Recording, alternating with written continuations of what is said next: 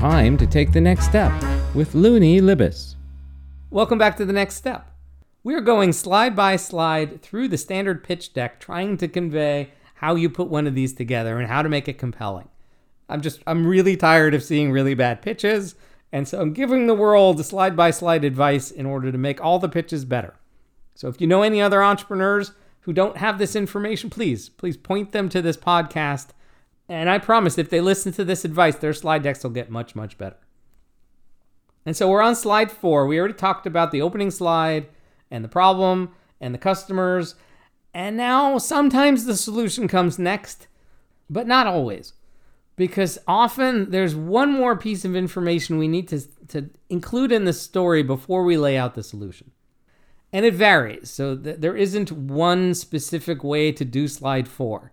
Sometimes this isn't needed at all and slide 4 is the solution. But in this case, that there is one more slide that's needed. And often what that is the trend. If you go and listen to Bill Gross's TED Talk on what makes companies succeed, the biggest factor in success is timing. It's not having a solution that matches a problem. It's having a solution that matches a problem at the moment in time when the customers care, right? Or the moment in time when it becomes affordable. Timing is almost everything. It's like 40% of success. It's a huge percentage. So what you want to convey before you lay out the solution is that this is the right time. And the easiest way to do that is to show some trend. To show that, if we go back to climate change, it's getting worse. We got to act now. If we're solving a simpler problem of congestion, there's too much traffic. Well, traffic only gets worse, right? Traffic never gets any better. Find some trend to talk about. Or, that's one thing to do on this slide, or in the case of the Nsumbuko presentation, which is the one in front of me I'm teaching off of, I usually use this one to teach, what they present in their slide 4 is the wrong solution. What they show in slide 4 is, here is a solution, here is how the problem has been solved in the past, but it's not good. And so we're kind of mixing in competition here, but in this case, it's historical competition.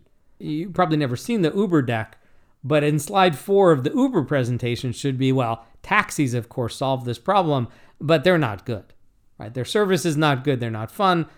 We think of the Airbnb pitch deck.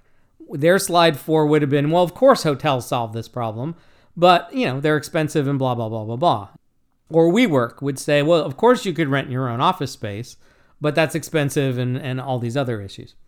Right, so here we are, we're sitting on this slide 4, trying to explain why our solution is needed, right? So not just that there's a problem out there and here are a bunch of people that need it, but now why they need it even though there's some other solution out there. So what does this slide look like? Well, if it's a trend, then show a trend, right? Show a graph with something growing up and to the right. Show that, there's an exponential curve coming up and we're early. Or show that there's an exponential curve and we need to slow it down, right? That's something we learned in the last year and a half. If we're talking about the wrong solution, show the wrong solution. Show a big image across the whole screen. Show a picture of it and name it on the screen. And that's it. And maybe a line on the bottom saying this doesn't work, or a line that explains why it doesn't work. In the Nsumbuko deck, we have a picture of the saving and credit co-ops. And we have the words underneath that says paper-based, inefficient, often corrupt. Again, it's not a whole sentence. We don't need a whole sentence. We don't need a grammatically correct sentence. Again, people are going to skim, and we just give them the keywords that they were going to pull out of the sentence anyway. And that's it. And so we explain in 20, 25 seconds, no more than 30 seconds, what it is on the slide that's important. And then at that point, the audience should be hungry to know what the solution is. And so as I've said before, if it's been 3 minutes, a lot of the audience members, they're going to want to pull out their phone and start doing email or something else because you're just taking too long. You got to get to that solution as quick as you can, but along the way, you have to build up some suspense and some intrigue to make them care about what that solution is. And next week in slide 5, we'll get there. We'll get there, I promise, but you're going to have to wait another week. Suspense is good in these things. Till then.